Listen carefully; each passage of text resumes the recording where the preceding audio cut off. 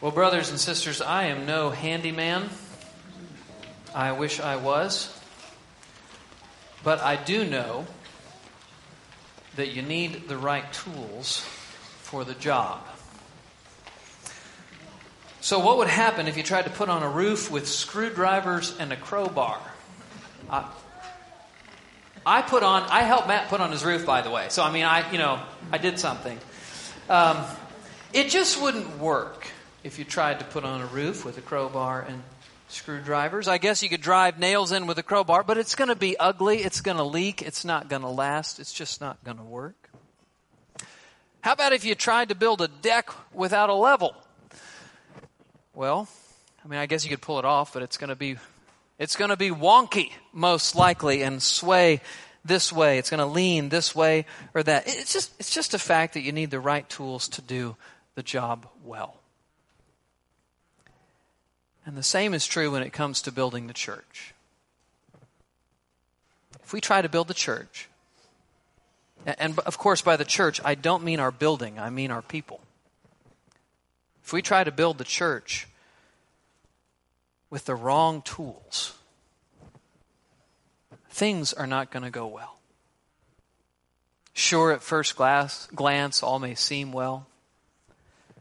Sure, for a time, we may be a lighthouse for the truth, a hospital for the sick, a training center for gospel laborers. But in the end, shoddy construction will not last, especially in a harsh environment. Shoddy construction is going to fail to the detriment and wounding of all who belong to her. And so what are the right tools? Well, I'm going to give it away up front, and I'm going to tell you it's the message of the cross. It turns out we don't need all sorts of different tools. It turns out that we need one tool, the multi-use tool of the gospel. It is the only thing that will build true, and it is the only thing that will build to last. Would you turn with me to 1 Corinthians chapter 3, verse 18. 1 Corinthians 3, 18. So the context is the Corinthians are building with the wrong tools. And since Paul began this one long section that actually runs from 1:10 all the way to 4:21, he's been setting them straight really just about one thing. What you need is not the wisdom of this world. What you need is the wisdom of God bound up in the gospel of Jesus Christ. Pick up with me in verse 18 if you would. Let no one deceive himself. If any among you thinks he is wise in this age, let him become a fool, that he may become wise. For the wisdom of this world is folly with God. For it is written, He catches the wise in their craftiness, and again, the Lord knows the thoughts of the wise, that they are futile. So let no one boast in men, for all things are yours. Whether Paul or Apollos or Cephas, or the world or life or death or the present or the future, all are yours. And you are Christ's, and Christ is God's. This section's bottom line is a call not to boast in men. That's where he goes. Verse 21. So, on the basis of what I've said, so let no one boast in men. You recall that what's going on in Corinth is factionalism.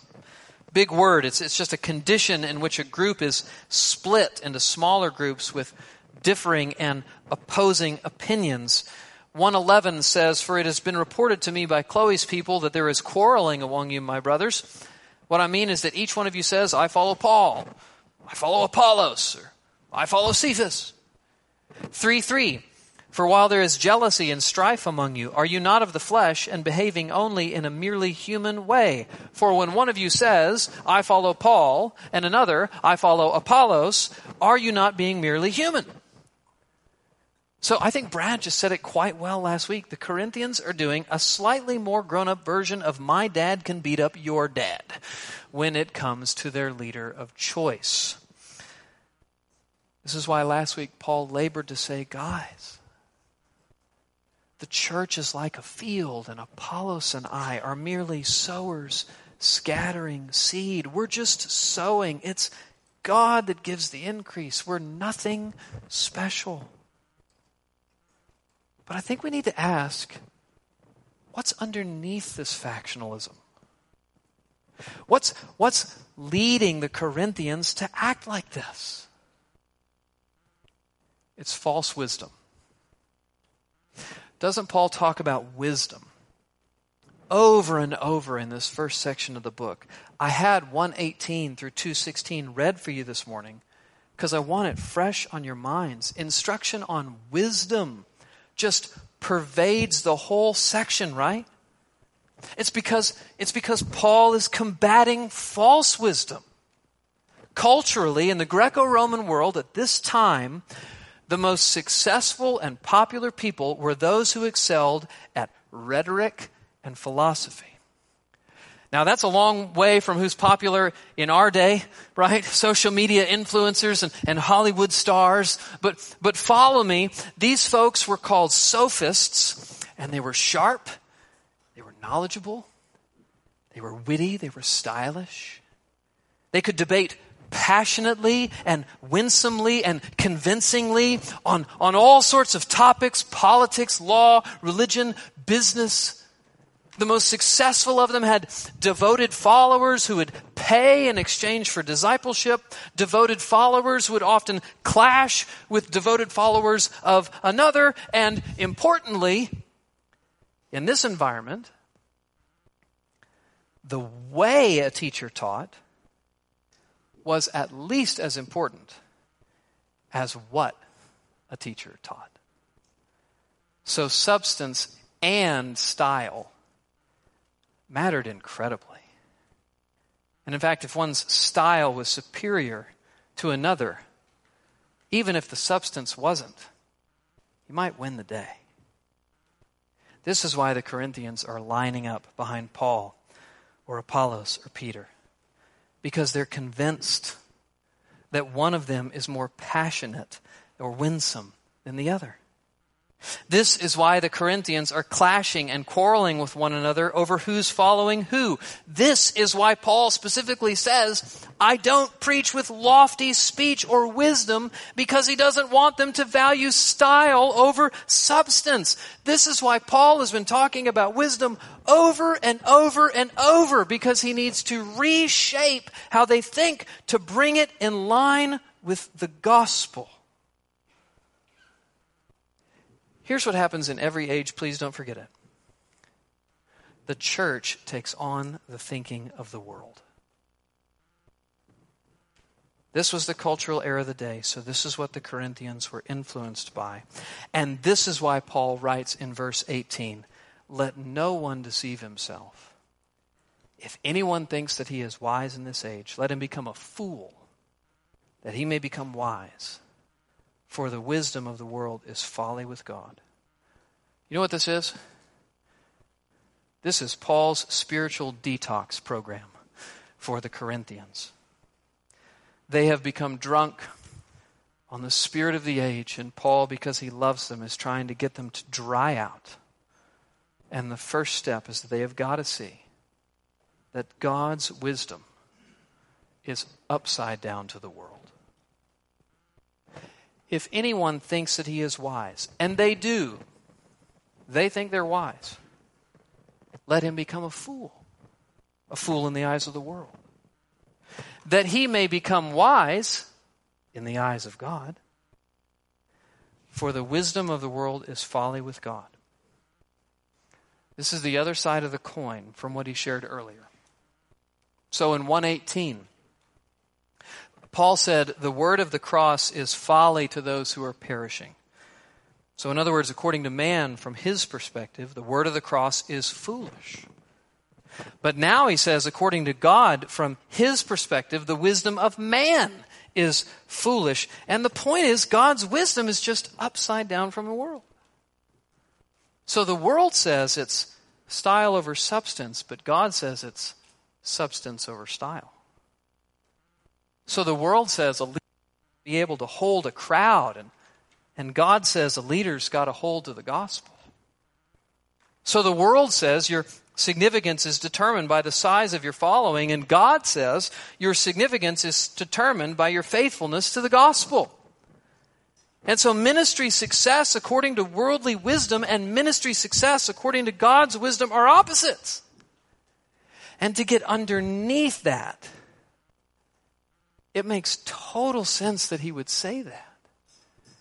Because God's wisdom is summed up in the cross, which is totally opposite to the thinking of the world. The cross says life comes through death. The cross says greatness is selfless sacrifice. The cross says give away your money to become rich. The cross says deny yourself in exchange for true joy. The cross says lay down your life now to gain your life later. Everything about the cross is opposite the world's perspective, right? And the Bible has always taught this. Verse 19 says, for it is written, he catches the wise in their craftiness. And again, the Lord knows the thoughts of the wise, that they're futile. Paul quotes from Job 5 and Psalm 94, just to show that this is nothing new. God has always worked contrary to the wisdom of the age. His ways are not our ways, and His ways are better for us than our ways. His ways are for our good. And so, verse 21, let no one boast in men. Have you ever just been talking to your kids and you just say, enough. Enough with your factious following of certain leaders. Enough with your quarreling and strife.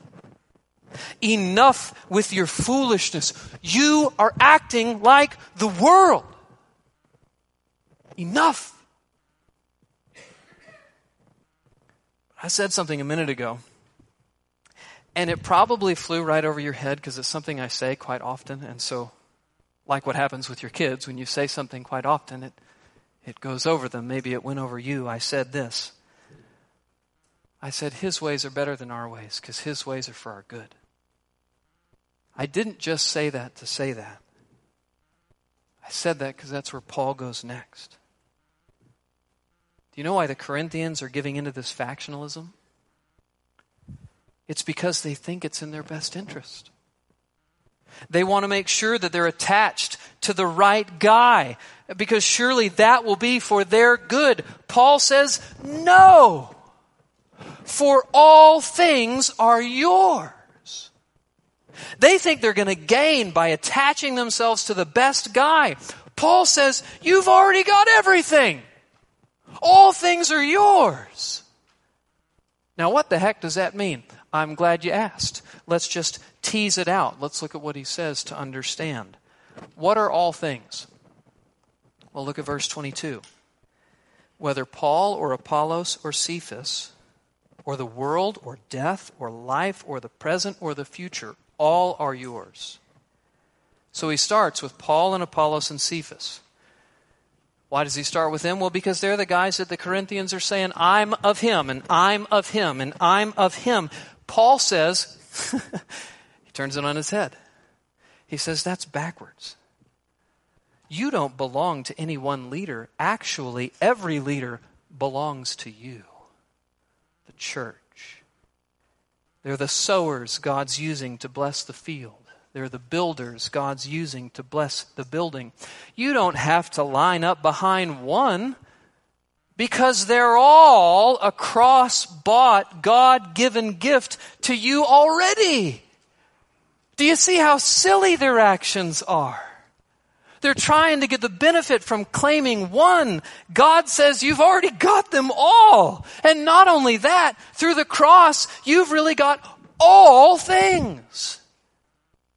The world, or life, or or death, or the present or the future, all are yours.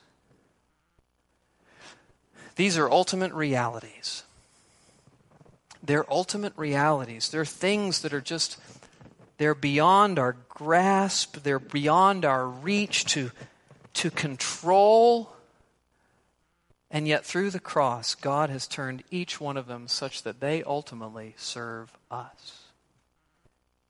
The world, despite its opposition to God and the people of God, the world belongs to God, and He will one day remake it, and we will rule over it with His Son. Life. It is now something we do not have to desperately cling to. It is the sphere in which we serve our God in anticipation of the greater life to come.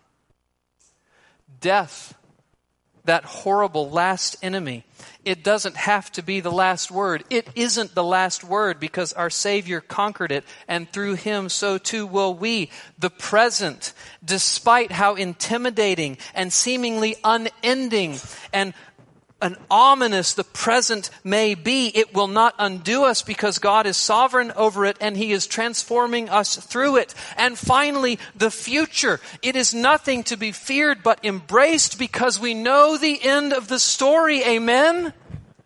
God is over all, and we, His people, are over all with Him, and all of this through Christ belongs to us because we belong to Christ and Christ belongs to God, and this is what the cross gives you.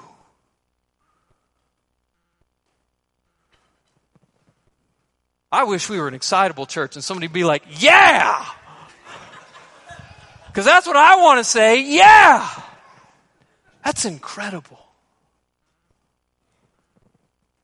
All of this belongs to us through union with Jesus Christ. All things are yours. Now remember why Paul is saying this in context.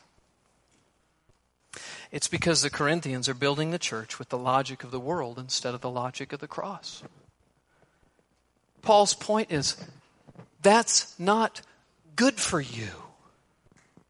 You think it leads to blessing, but it actually robs you of blessing.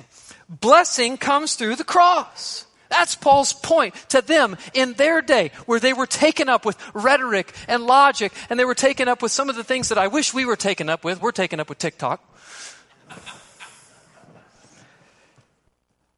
But he says blessing comes not through thinking about ministry through the world's lens. Blessing comes through thinking about ministry through the cross. So let's just pause for a second and ask, what does the wisdom of the world say today about how to build the church? On leadership. The logic of the world tells us that what we need is a dynamic and charismatic and capable leader. But the logic of the cross says that we need a man whose character is shaped by the cross and whose message is centered on the cross. On preaching, the logic of the world says that I need to speak to finding fulfillment, a sense of purpose, personal peace, life coach stuff.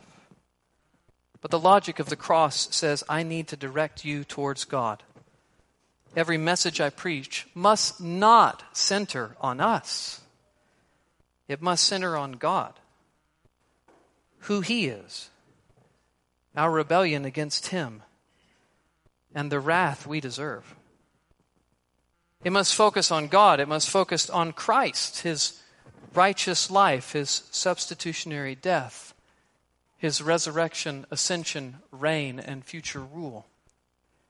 And it must focus on Christ, God, and how we are to respond, a lifetime of repentance and faith.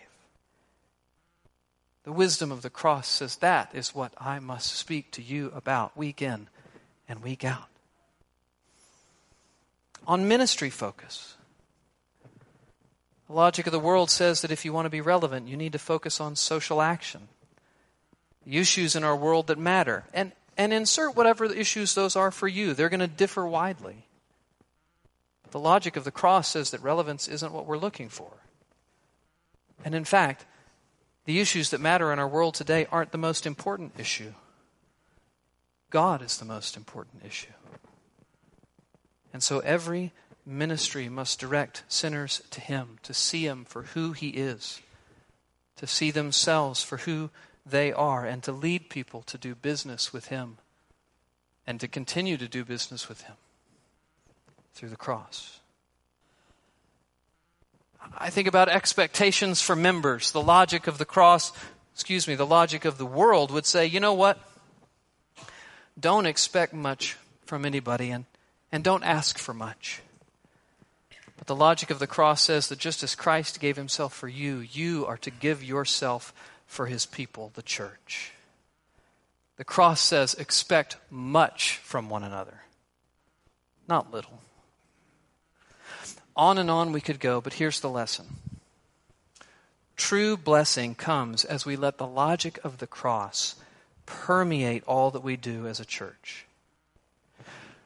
Brothers and sisters, let us renew ourselves this morning to a commitment that the cross is what we will build our church and what will bless our church. All things are ours through the cross. Why wouldn't we boast in it? Why wouldn't we build our church upon it so as to receive a great blessing? Amen? So what has Paul said so far? He has said, boast in the cross. Build the church, not through boasting in men, but through boasting in the cross. And now he says, we need to be faithful to the cross. Boast in the cross, point 1. Be faithful to the cross, point 2. Pick up in chapter 4, verse 1. This is how one should regard us, as servants of Christ and stewards of the mysteries of God. Moreover, it is required of stewards that they be found faithful. But with me, it is a very small thing that I should be judged by you or by any human court. In fact, I do not even judge myself. For I am not aware of anything against myself, but I am not thereby acquitted. It is the Lord who judges me. Therefore, do not pronounce judgment before the time, before the Lord comes, who will bring to light the things now hidden in darkness and will disclose the purposes of the heart. Then each one will receive his commendation from God. So in verse 1 he says, this is how one should regard us as servants of Christ and stewards of the mysteries of God. We should just ask ourselves, what are teachers in the church? What are they? Gifted communicators? TED Talk givers? Motivational speakers? Excellent CEOs that have a command of leadership principles and organizational structure? Teachers certainly do need to be able to teach, according to 1 Timothy and Titus. And teachers and leaders would certainly be helped by having a grasp of basic leadership principles. But to be able to teach and to pastor does not entail dynamic, impressive speakers or leadership skills. In fact, Paul defines teachers here as we are stewards and we are servants. We are stewards and we are servants. What is a steward? What is a servant? Well, a steward and a servant are those who are employed by someone and entrusted with something. Servants and stewards are those who are employed by someone and entrusted with something. So Joseph was a steward of Potiphar, right? He was employed by him. He was entrusted with him with the management of his household. Teachers are employed by God and entrusted by God with the mysteries of God. Now, what are the mysteries of God? Well, it's not what you think. Mysteries aren't something that's totally unknowable, and we are like the Dumbledores of the Christian world who have special knowledge and can open it up at times. A mystery is something that is hidden but now revealed. And chiefly, the mystery of God is the cross of Jesus Christ. The mysteries of God are bound up in the cross of Jesus Christ. That which was hidden in the Old Testament, yet to be revealed. Be sure the foundations were laid, and through every single piece of the Old Testament, God was showing us what was coming. And then when Jesus came, here it all is, the Old Testament building until the revealing of Jesus Christ and Him crucified, and that this is the way through whom He would save sinners and reconcile a people to Himself. So what that means is that above all, teachers are called to steward the gospel, the message of the cross. We're to keep it. We're to preach it. We're to defend it. We're to flesh it out in the life of the church. We're to insist on its centrality in every way. Consider Paul's words to Timothy. Follow the pattern of sound words that you have heard from me, in the faith and love that are in Christ Jesus. By the Holy Spirit who dwells in you, guard the good deposit entrusted to you. Consider Jude's words. Contend for the faith that was once and for all delivered to the saints. Consider Paul's words with what he said in chapter 2, verse 1. And I, when I came to you, brothers, did not come proclaiming to you the testimony of God with lofty speech or wisdom, for I decided to know nothing among you except Jesus Christ and Him crucified. So teachers are what? Stewards of the gospel. Which means our standard is faithfulness, not popularity. Verse 2, moreover, it is required of stewards that they be found faithful. Brothers and sisters, on the day of judgment, teachers like me are going to be judged based upon our faithfulness to the message of the cross. That is so helpful for me to keep in mind. And as you, brothers and sisters, teach and instruct in foundations, and in youth, that is so helpful for you to keep in mind. You will be judged based upon your faithfulness to minister the gospel to our dear little ones. And it is also helpful for me to keep in mind verse 3. But with me it is a very small thing that I should be judged by you or by any human court. In fact, I do not even judge myself, for I am not aware of anything against myself, but I am not thereby acquitted. It is the Lord who judges me. A couple of important things. Number one, Paul says, it is a very small thing that I should be judged by you or any human court. Now we get a little insight here into the reality that the Corinthians really were looking down on Paul. You know why? Because he came to them preaching a rather simple message. Jesus Christ and Him crucified. He came to them, as he said earlier, in weakness and in fear and in much trembling, and he decided not to use lofty speech or words of wisdom, lest the cross of Christ be emptied of its power. And since they had imbibed the thinking of the world, they were beginning to look down on Paul. Oh, Paul. Simple old Paul. I think they would have called him a fundamentalist. Okay? But Paul says, with me it is a very small thing that I should be judged by you or by any human court. What is he saying? He's saying, I'm accountable to God. I'm not ultimately accountable to you. Brothers and sisters, that's good for me to keep in mind too, and pray that I would keep that in mind. Pray that I would never be fearful of what you think about me based upon what I say. And I praise God that I have the freedom. I know in your hearts what you want me to do is give to you the word. I am so grateful for that. Not every pastor has that blessing. I do. But pray that I would keep that in mind. And I'd never want to tickle ears, as Paul warns Timothy against, but that I would want to preach the word to you in all robustness so as to make it both sing and sting. Pray for me in that. I'm accountable to God, not to you. That's what Paul says. Paul also says he doesn't judge himself. Now, what does that mean? It means that Paul knows he's accountable to God, and it just means that he knows that just because he doesn't see any unfaithfulness in his ministry, that doesn't ultimately matter. What matters is God's estimation of him, and God will make it clear. God will make it clear. Verse 5. Therefore do not pronounce judgment before the time, before the Lord comes, who will bring to light things now hidden in darkness and will disclose the purposes of the heart. Then each one will receive his commendation from God. The message here to the Corinthians is don't judge before the time. Now, be clear, this doesn't mean don't ever judge teachers at all. Okay?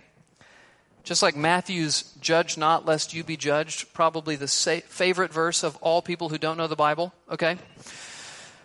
Matthew's verse, when he says, "Judge not lest you be judged," doesn't mean don't ever judge. In fact, later on in the chapter, there's judgment that takes place. In fact, later on in chapter 5, the very next chapter, Paul is going to instruct the Corinthians to make a judgment against a sinner in church who is not repenting. And if you read the rest of the New Testament, you'll find that you should be judging me according to my faithfulness to preach the gospel. So it doesn't mean don't ever judge teachers. What it means is don't judge unrighteously. Don't judge prematurely. Don't judge, most of all, don't judge through the world's wisdom. That's really what it means. And then I want you to note the positive end. This is shocking. At the end of the text, Paul does not say that on the last day when God evaluates, and he's speaking most primarily here to teachers. I'm going to tease this out to us in a minute, but he's speaking firstly to teachers. On the last day when God, who discloses things that are in darkness and understands man's motivation, on that day, on the great day of judgment, he does not say, "and each one will be judged." There's not a negative hint to this. There's a positive hint to this. He says, each one will receive his commendation from God. Paul anticipates being rewarded, and he anticipates the reward that is incumbent to all faithful ministers of the gospel. He doesn't end on a negative note. He ends on a positive note that the judgment of God for faithful ministers is going to result in blessing and glory and honor and reward for them. There is a reward for labor for the gospel. That is true of leaders, but it is true also of Christians as a whole. And so I want us to think for just a moment about the need for all of us. We talked in the first point about wanting to be boasting in the cross of Jesus Christ, and that being what is best for our church and to build our church upon. We also should be faithful to the cross, brothers and sisters. If teachers, if Brad, if the elders, if Sunday school teachers, if our role is to be stewards of the gospel of Jesus Christ, is that not also what all of us should be doing? Shouldn't we all be stewards of the gospel of Jesus Christ in our lives, representing the truths of the gospel well with both our lips and our actions? Yes. We want to be faithful stewards of the gospel as a church, not just from the top, but from the bottom. We want for all of us to faithfully steward the gospel, and we trust that we will be rewarded by God based upon our faithfulness to minister His gospel. Amen? And so, what will make for a healthy church? Boasting in the cross and being faithful to the cross. Boasting in the cross and being faithful to the cross. The church needs one multi-tool to be built, to flourish, and it's the gospel that both saves and sanctifies. Let's pray. Lord, we thank you for your mercy and grace to us in Jesus Christ. And we ask, Father, for your continued mercy and grace. We ask that we would never grow bored of the precious gospel. We ask that we would treasure it, that we would love it, that we would be transformed by it, and that we would proclaim it until our dying day. In Jesus' name, amen.